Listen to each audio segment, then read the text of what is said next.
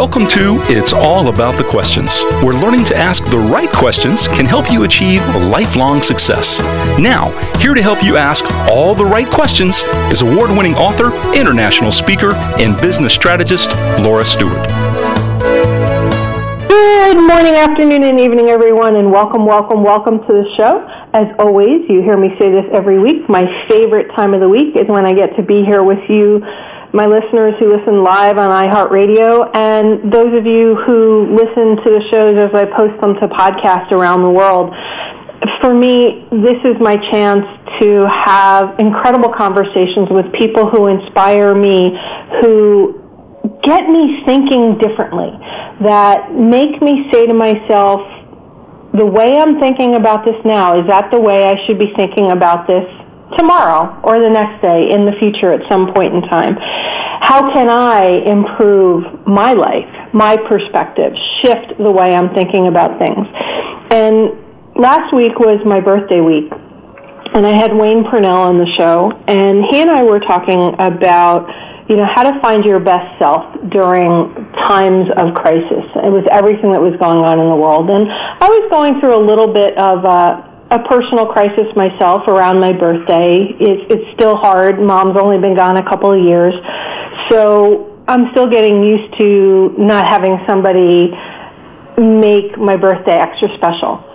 And last week, a number of you reached out to me to wish me happy birthday, and my friends, Bobby Gavanis and several others, held a big Zoom birthday for me. And it made me really think about who I am and what people think of myself.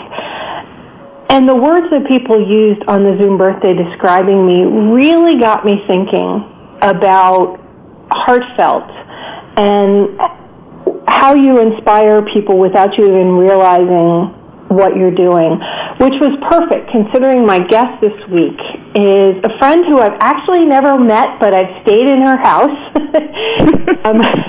I just love that story, and we're going to talk about that. My guest today is Deb Bulkus. She is the author of several amazing books, including her most recent one, Heartfelt Leadership, How to Capture the Top Spot and Keep on Soaring. And I was introduced to her by a mutual friend, Deb Lewis, who you all have heard me talk about many, many times. She was first female graduating class of West Point and a dear, dear friend. And Deb Bulkus, she introduced us. We were supposed to meet at your house for a weekend getaway, and you couldn't be there because you had a new grandbaby, but you said stay there anyway. Talk about leading with heart. Yes, I did. I felt terrible because it was that morning. I mean, who knew when the baby was going to come? But at 5 a.m., I got a phone call on the day you were supposed to arrive with Deb Lewis, and my son was on the other end of the line and said, we've just gone to the hospital, and it was a 3-hour drive from our home. And he said, you've got to get up here and be here for the birth of the baby. So I just thought, well, what the heck? I called up Deb, and I said, hey, we're not going to be here. I'll leave the key out for you. Go ahead and spend the weekend, and we'll see you next time. Yeah, and you had a refrigerator full of food for us that you had bought for when we were all going to be there together. And I just remember feeling that the house was filled with so much heart. Thank you. Well, it was ready. We were ready to have a great time for you. I just felt bad that I was not there to serve you. Well, the funny part is you did serve even without being there. And that's one of the things that I really took from both of your books, The Wow Factor Workplace, How to Create a Best Place to Work Culture, and your latest book, Heartfelt Leadership, was this whole idea of true leaders, even when you're not there, you're there. Well, yes. In fact, there should not be a void or a vacancy when you're there. That whole aura of you should be there for people to feel and to remember. Now, you had nothing to remember other than the fact that you had been invited to my home. But, yes, I mean, I think all of us, our homes kind of reflect who we are as individuals. And of course, I was ready for you to come, so everything was set up, the guest rooms and all the little niceties that I don't know if I left too many out there because we ran in a bit of a hurry. But But yeah, we were certainly looking forward to having a wonderful time getting to know you. And of course, we live in just a beautiful area, and I knew you'd have a good time once you got here, whether you were in the home or not. But I'm glad it worked out for you, and I'm still waiting to have you come back and actually stay in my home when I'm here. That would be great, considering we're only, 2.5, 3 hours away from each other, and you guys have to come down here to Sebastian at some point in time as well. Absolutely, and we'll look forward to that. Yeah, so, I was reading the book, and one of the things that I started thinking about, because, you've had a career where, you've been put on the spot where you were told to basically let go your entire staff, even though they were performing, because there was a downsizing happening when you worked at AT&T. Yep. You've worked at IBM post the original IBM culture of, sing-alongs and the ties and the suits with the white shirts and all of that. So you've worked as a woman in technology-oriented firms, which is not typically an easy thing to do, have been a woman in tech myself and led a company myself. Why is it that people really aren't talking about this concept about heartfelt leadership? Oh, it's an interesting thing, and I think a lot of it, personally, having been to business school, having an undergrad in business, having gotten an MBA, at least in the universities that I attended, MBAs, for the most part, during the decades around the time that I was in graduate school, everything was very analytical and quantitative. And it was really all about numbers. I'm sure most people are familiar with the phrase, if you can't measure it, you can't manage it. But the fact of the matter is, whatever you're measuring means you're measuring in hindsight. You're looking backwards. Now, hopefully we can look at analytically the numbers and project forward, but there is so much focus on making numbers that people forget what is it that allows you to make the numbers. And it was interesting as I wrote these books and I was interviewing a number of people, and we were out there specifically looking for heartfelt leaders. And heartfelt doesn't mean necessarily that you lead from your heart or that you wear your heart on your sleeve and you're emotional and people know your emotions just by looking at you. That is not at all what heartfelt leadership is. It's using your head, but to understand other people and to inspire them in such a way that it touches their hearts, that you touch their hearts by knowing what's important to them, what are their passions, what are their objectives for their own lives, and then you help them achieve those things. We didn't learn that in business school. We weren't learning that in MBA programs. We were given Harvard business cases, and we were all told to solve them, and everybody had different concepts of how this CEO in this particular case should have handled the issue, but it was very analytical, and it was very numbers-oriented. And so I think, I don't know that that's the only reason, but I think that is a major factor that it's difficult to teach leadership. How do you teach someone to care? If it's not something that you were born with, it's a very difficult concept to teach people. It's almost as though you have to have role models that you follow, even if it's a role model who is a bad role model. And I've had plenty of role models that I didn't want to emulate, and I didn't necessarily learn what to do from those folks, but I learned I don't want to be like that. And somehow, I think I had a wonderful role model in my father, who was with IBM. He was very beloved, and all of us kids loved him. He inspired us. There was nothing we couldn't do. But he so cared not only about us as his family. You would expect somebody to care for their family, but when my folks would have parties at their home and would invite the senior executives from IBM and their spouses to dinner, and I was a teenager, whatever, helping my mom serve, and I was kind of the helping hand. serving cocktails or whatever, if you will, not cocktails, but the food.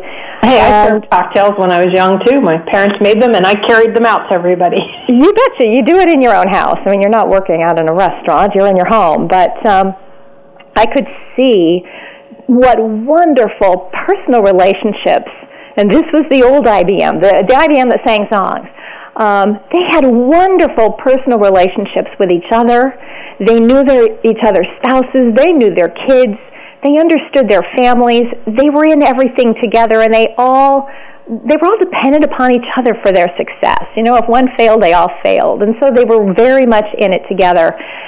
And so as I answered your question a minute ago about it being in the MBA programs where we started just really learning on focusing numbers, something else happened, and that was in the 80s when major corporations for the very first time started going through dramatic downsizings. And that story is in my book. When I worked at AT&T, it was the very first Fortune 100 company in the United States to go through a massive downsizing, and we laid off 27,000 people that year in 1987. I was part of that.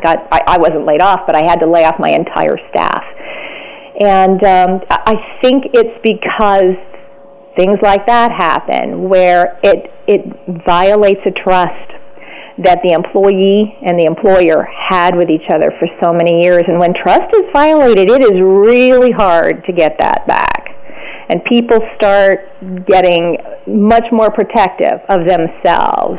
And if you read any of Brené Brown's books, you know, she talks about putting on armor.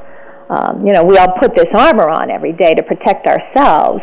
Like, I don't want to care about somebody else because I could get hurt. We all feel like we have to keep ourselves from getting hurt. But as Brené Brown says, we've got to be vulnerable. You've got to be authentic. And it's those leaders, and particularly if you know people in the military, the best military leaders are those that their people will follow them anywhere because you got my back, I got yours. I am here for you no matter what it takes, even if it costs my life. And, you know, it's interesting that people think the military is so macho, but at the end of the day, it's that heartfelt leadership that wins battles and wins wars. I remember the time period you were talking about with the massive layoffs that happened then, and I remember thinking to myself, this changes everything. It was all of a sudden this shift that, well, maybe I shouldn't be thinking about staying at this same company for my entire career. They're not going to look out for me, so I need to look out for myself. Yep, absolutely. It was such a shock having grown up in a family where my father had been with IBM his entire career. I mean, IBM had been around for quite some time when he joined it. And even though IBM was a Fortune 100 company, it was the Fortune 500 just came into being in 1955, which was right after my father started working at IBM. But IBM was really run as a family business.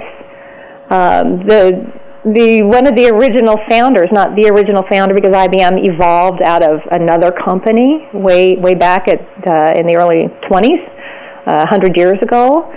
But it was the guy that's really known as the founder of IBM, Thomas J. Watson.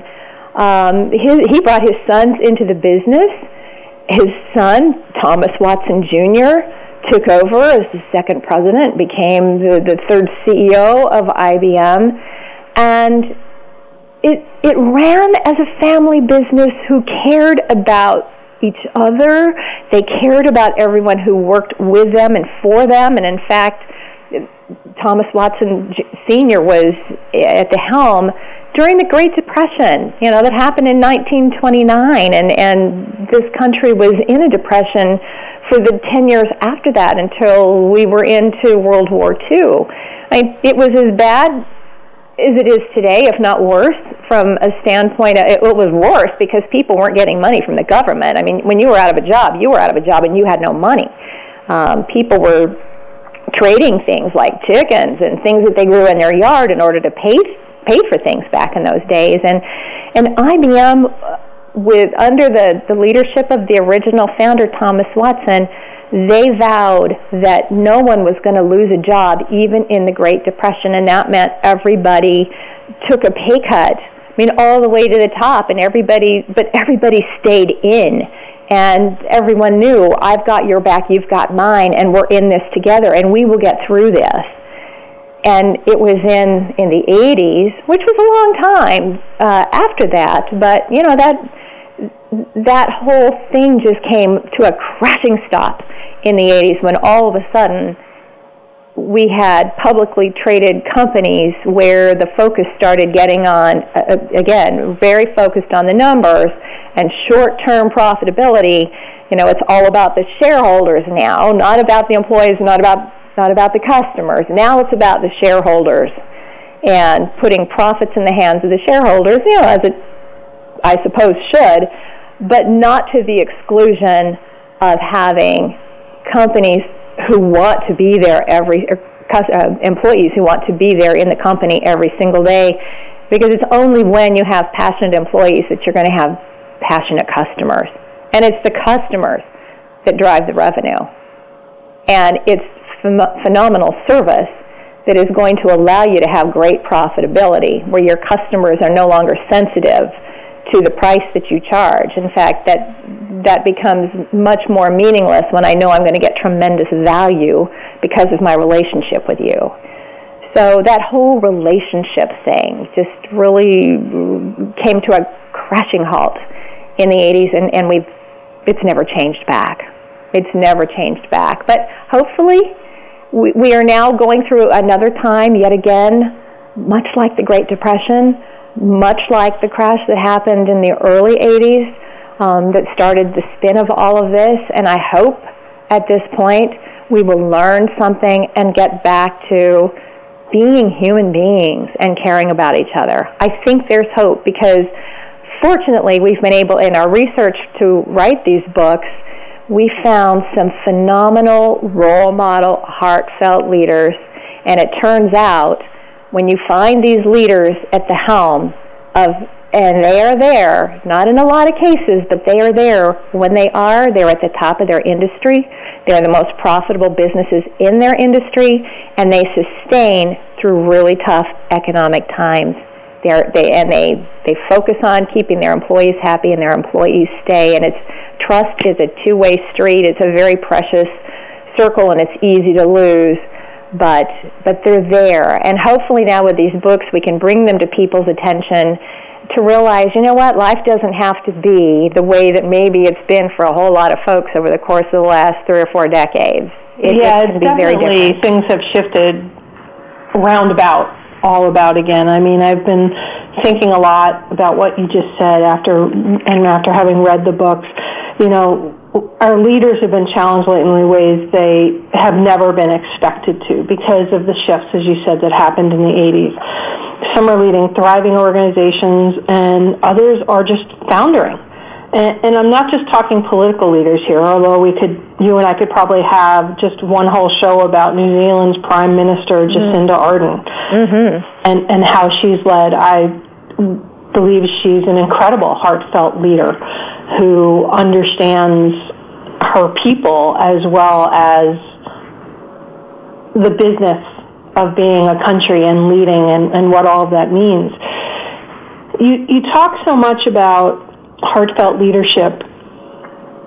Before we go into the national news break at the bottom of the hour, what does heartfelt leadership really mean, and what doesn't it? Well, as I said earlier, one of the things that it doesn't mean is wearing your heart on your sleeve and being emotional. It means you lead with your head and your heart to touch other people's heads and hearts. But at the end of the day, it's all about, what it really is about inspiring others to be the best they can be. And not only inspiring those around you to be the best they can be, but also being a phenomenal role model at doing that, such that everyone else around you also inspires those around them to be the best they can be. And it's a wonderful spiral when everyone feels a passionate drive that they are doing something that's important to them, that is meaningful to them in whatever their role is in the company. And it can be any position in the company. You don't have to be the CEO of the company to be the heartfelt leader and then be the role model for everyone else. You can be at the bottom of the ladder, but treating everyone around you with respect and caring and courtesy and understanding, knowing those individuals, understanding what's important to them, and offering them assistance, a helping hand, ideas. How can I help you? I met a gentleman once some years back, and his whole philosophy was on that line I just said, how can I help you? That even if I just met you, how can I have a dialogue with you and help you? Tell me what's important to you. Tell me what you do for a living. Tell me about your family. Da-da-da-da-da. And is there something I can do that would help you? Whether I can introduce you to someone or tell you about someplace I know that you're interested in learning more about, whatever it is, how can I help you? And once people know that you are in it graciously to just have a great relationship where you're helping them, they will want to help you as well. And when you're helping each other, you become better people, both of you. So that's kind of a long-winded answer, but that in a nutshell is what heartfelt leadership is all about. It's inspiring others, helping others, and helping them be the best that they can be, and acknowledging them and respecting them for who they are. But it doesn't mean, if I understand you correctly, that you're going to keep somebody in a job just to be nice. No, it's also about holding people accountable. And you have to make sure that when being a heartfelt leader means you are able to have what some people consider to be difficult conversations. I mean, think about the times when you've been working with someone and they're just not doing the job for whatever reason. Either they're not able to do the job or maybe they don't understand the job. But a heartfelt leader is going to sit down and have a conversation with someone. And I think the thing that made it easy for me to learn to do that was I didn't go into the conversation with the intent to say, Laura, you're really screwing up. You're an idiot. Right. It was never going into the conversation like that. It was always to go in to say, Laura, how have you been? What's going on? Tell me what's happening with your role. How are you feeling about it? What's working for you? What isn't working for you? And when you just sit down, and especially when you sit down next to them, not across the desk, not standing over them, but next to them, I'm by your side. And hopefully not the first time you're having a sit-down with the person. No, hopefully you're having regular little conversations all the time. And I used to tell my staff, we don't have to meet every Tuesday at 10 o'clock. We can, if that's what you'd like to do. And as the manager, as the leader, I was the one who needed to be flexible there. I needed to fit into their schedule and their time in their way. A lot of managers forget that. You think I'm the manager, so I'm going to set how everybody's going to handle, and you're going to kowtow to me. No.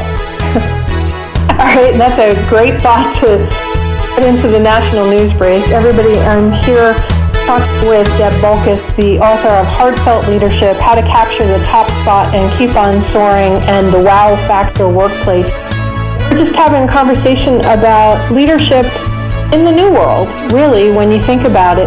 How do you inspire people, even when it seems like things falling apart? We'll be right back with more from Deb Bulkus. Welcome back, everyone. If you missed the first half of the show, do not worry because you can get it on podcast. anywhere your favorite podcast platform is. And if you do listen to this on podcast and you didn't have to deal with the national news break that we just had here live on iHeart, then I'd love it if you would subscribe to the show and rate and review the show and share it with your friends, because it's the only way that it gets found. I would love for this show to be in the hands of more people, to help lift them up, to help them shift their perspectives. As you all have told me that share with me and email me and reach out to me on social media about how the show has made a difference for you, because that's what I'm here for. That's what I do. It's my love of my week, is this time I get with all of you. The media wants us to see, right? We see when supposedly a CEO gives, they take a cut in their salary to keep people on. We see when essential workers are given a boost in their pay for a specific period of time, right? And then we also see the massive layoffs that are happening with corporations that can't afford to keep their people on, so they're furloughing. You have a website, heartfeltleadership.com, which has wonderful stuff up there, by the way, to help people embrace being heartfelt leaders, become them, expand upon it. What is your thinking about what's happening right now? Do you think that we have a lot of heartfelt leaders in the workplace or not? Well, there are heartfelt leaders in the workplace. Sometimes it's hard to find them, and it depends on where you are. I mean, in some organizations, it just seems like there aren't any. But it doesn't mean, if that's where you are, that you can't be one. And in fact, you, no matter where you are, you can make the difference to change the culture from the bottom up in some cases, or at least around you, to make where you are and those who work for you or work with you feel that they're working in a much more heartfelt place. But they're out there, and we were just chatting, you and I, during the break about when I find those, in the rare instances when I actually find an article in the media about an organization. It's usually not a Fortune 500 company. Occasionally it is, where a senior leader has taken action that truly is heartfelt, that you can see that they're doing whatever they can to protect the employees below them. I find those and I celebrate those and I post them. There's a section in our heartfeltleadership.com website called In Action. And because I want to recognize that, I want people to be able to see those. And so I post those. And I think we all need to do that. You know, when you see good news like that, we need to share it and let people know this is the right thing to do. So how does somebody become a heartfelt leader if they don't think they are? Are there steps that somebody can begin to take to see, number one, if they are one, and if they're not, how to grow, or if they are, to become an even better leader? Absolutely. It's certainly not impossible to change. And it takes a big person to say, I want to be different. I want to start being different starting today. The best way to do it is ask the people around you, what can I do for you that would make me a better leader in your eyes? How could I become the best leader you've ever had? And if you read my book, you'll see cases where that's exactly what some of these heartfelt leaders who are recognized year after year as running best place to work organizations, they make a regular habit of that. How can I be the best leader for you? And if I'm not doing it right now, what is it that I'm doing? Be open. Ask the question. And don't expect to get the same answer from every person around you, because everyone's got a different need and a different desire. And it may mean, as a leader, you need to flex and you need to shift depending on who you're working with. You can't do blanket leadership. But ask the question. It's a great place to start. Ask. Those questions are important. That's why we're talking about this today, right? It is, you know, and having run my own business for a while and recognizing that I was not always the best leader in my own company for various reasons, but recognizing that I wasn't always the best, I was oftentimes better with my customers than I was with my staff at times, because I didn't lead. I'd be just like, these are things we need to get done, just get it done kind of thing, expecting that they would do that. So I recognized where I need to be better when I led my company. But one of the frustrations I know a lot of leaders have is getting their staff to understand the bigger picture, how, they want to be heartfelt leaders, they want to be kind, they think of heartfelt as just give the employee everything they want. And that's not what you're talking about, correct? Or no, not? Absolutely, no, it's not. It's, people typically go to work for a company, and sometimes you go to work for a company just because you need a job and it's money and you got the job. But if you're looking for a career, people tend to sign on with a company because they're excited about a company. They're excited about what they do. They're excited about the products or the services that they offer. They're excited about the vision, the mission, the values of the organization. And then sometime along the way, things change, and maybe there's a big change out in the senior leadership or whatever, things happen. But it's typically when all of a sudden people downline aren't so clear on what is the mission of this organization, what is the vision, where are we going, why are they making the decisions they're making. It's really important for people to be excited about the company, to be inspired by the mission, the values of the organization, and feeling like they fit.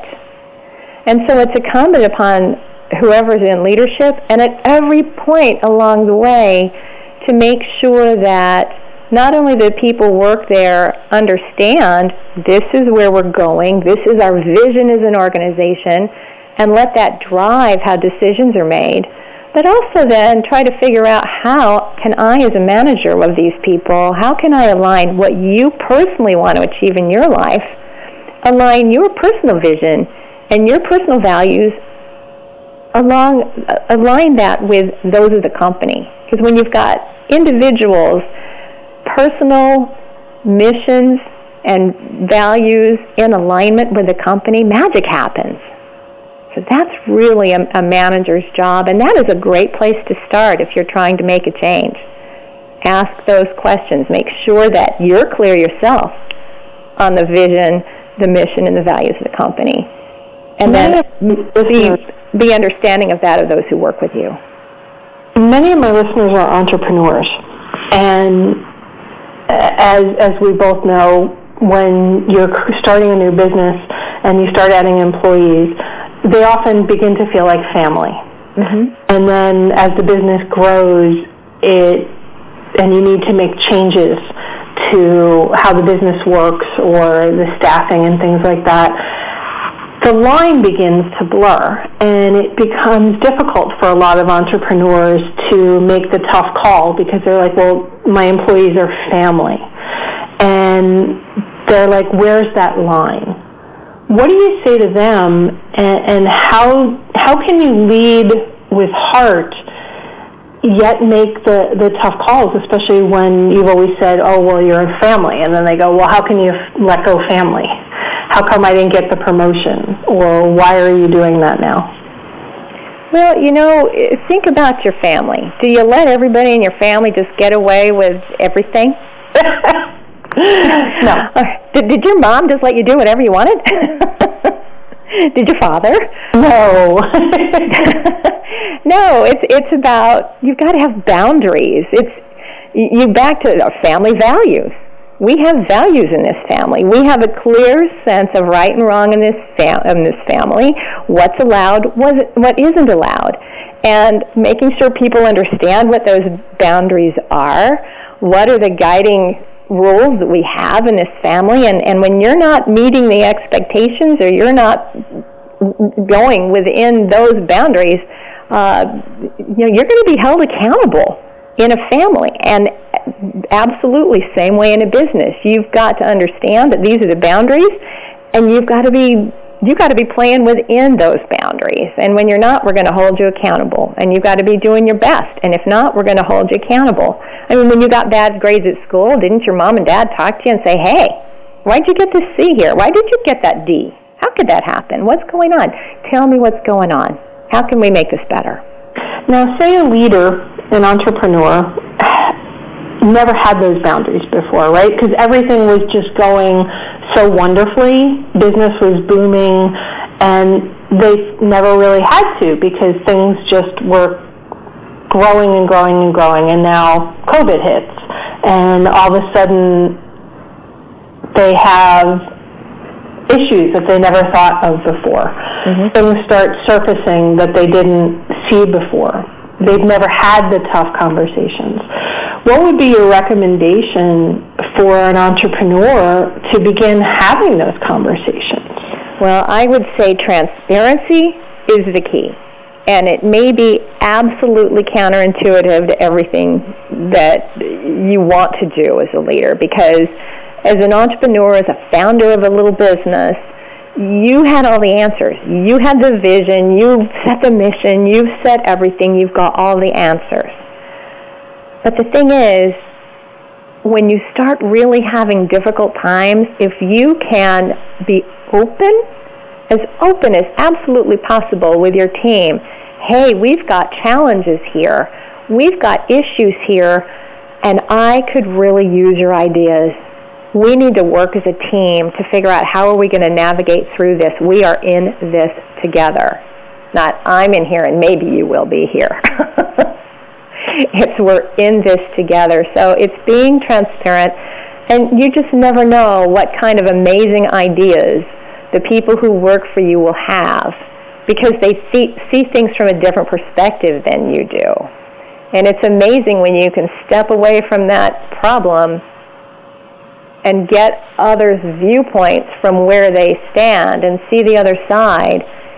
It can open up paths that you didn't even know were there. And in fact, in my book, one of the CEOs that we interview and talk about there is the CEO chairman of the company WD-40. Most people are familiar with that company. Spray can worth of stuff and stop squeaks, right? Right. But Gary Ridge is an amazing leader. It's worth reading these books just to hear the gems that he talks about. But he talks about the same thing that William Marriott of the Marriott Corporation, the hotels, said many years ago. The three most important words any leader can ever say is, I don't know.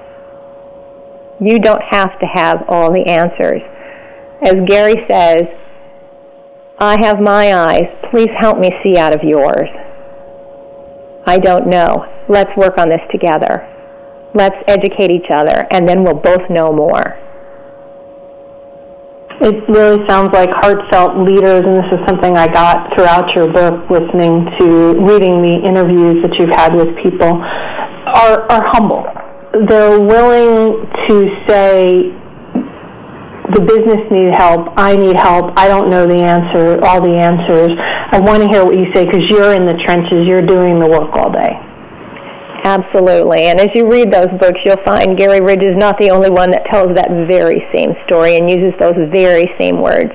It's pretty common. Heartfelt leaders truly are probably some of the most humble people you will ever meet, and rarely are they comfortable with taking all the acclaim for the great things that the company did. It's always about the people and what the people have done, what the team has done, how great the team is, how great the people on the team are, how smart they are, how they came up with this, how they did that.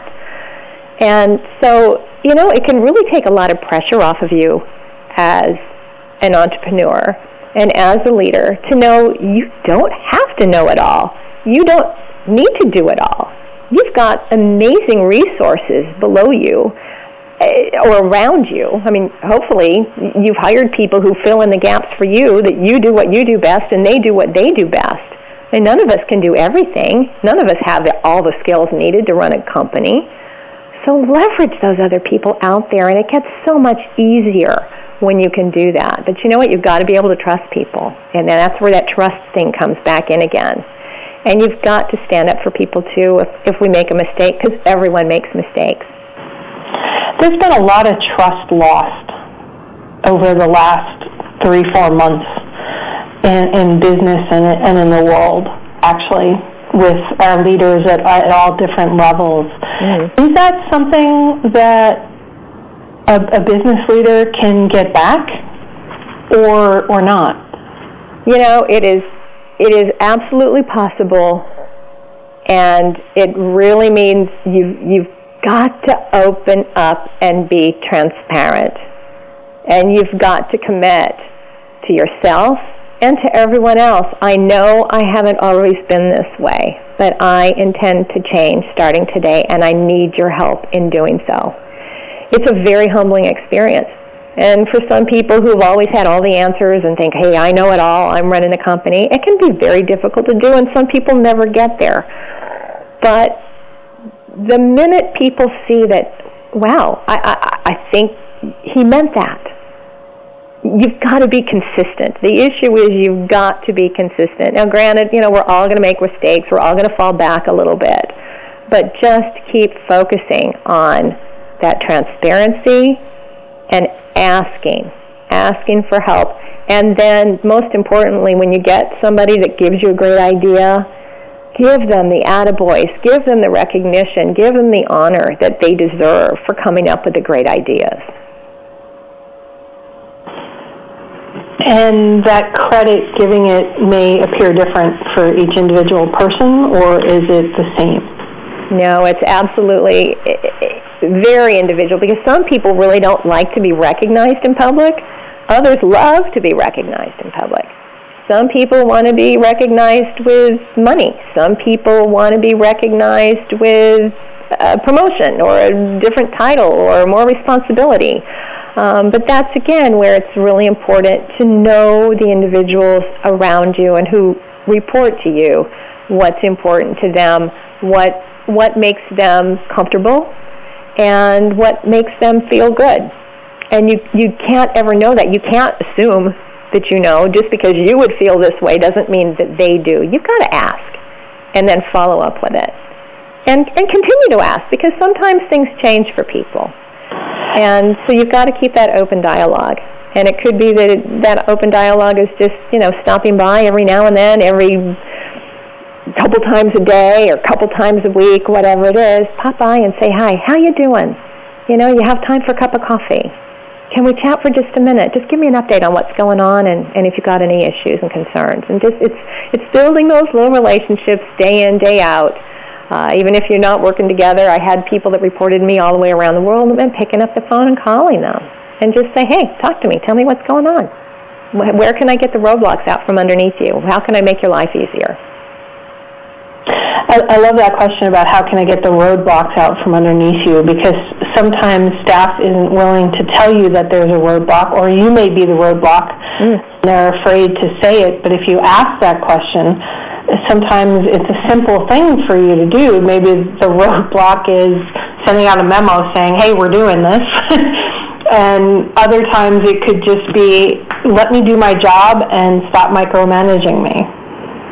Absolutely. I'll tell you, when I was running organizations, I always viewed one of the most important things that I did was not me doing things per se, because that's why I had teams.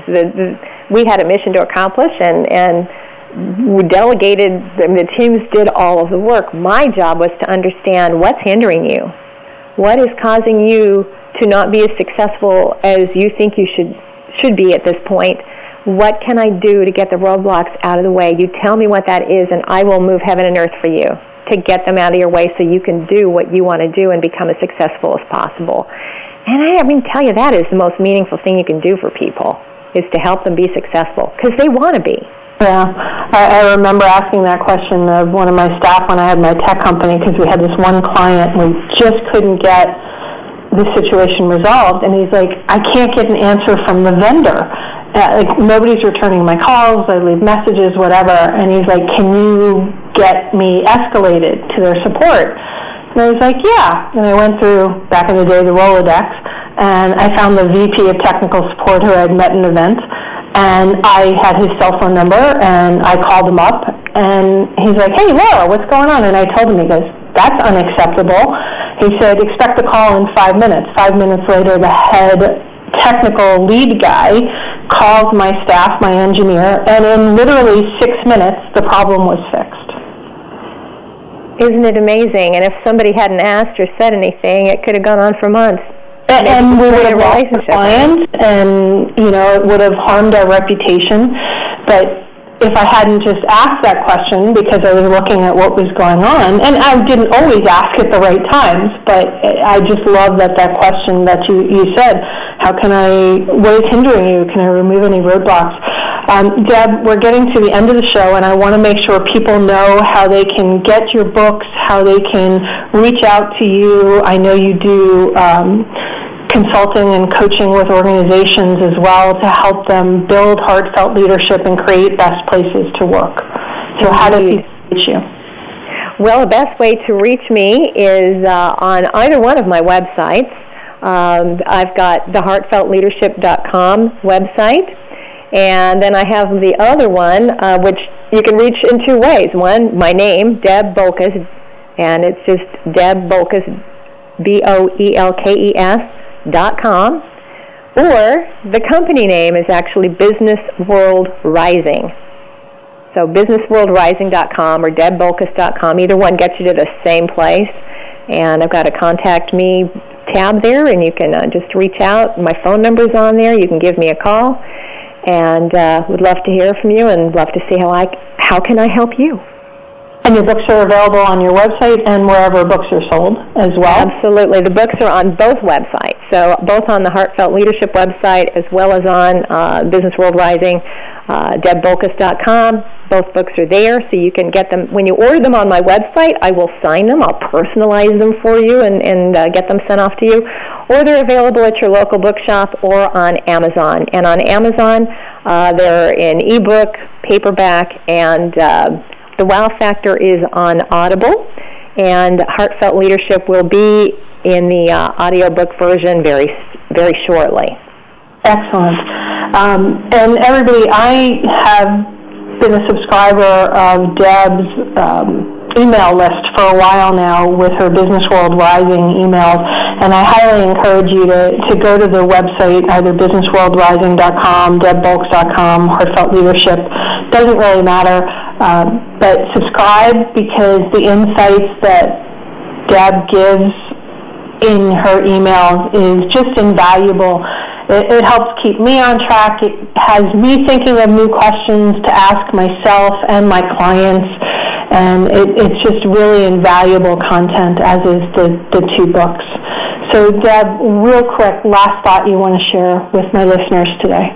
Well, one more thing I would share is I am starting something new this month, which is called Mentoring Moment Monday. And so starting in June, on the fourth Monday of the month, I will have an open Zoom meeting, and we'll be restricting the number of people, but you can sign up for it, get on that list, and it'll be your opportunity to ask me your questions, and I will be trying to find out how can I help you, and I will be answering your most burning, most important questions about leadership and how to become a heartfelt leader. So I hope that you'll go on my website and sign up for the next Mentoring Moment Monday, and we can talk live face-to-face on the fourth Monday of this month.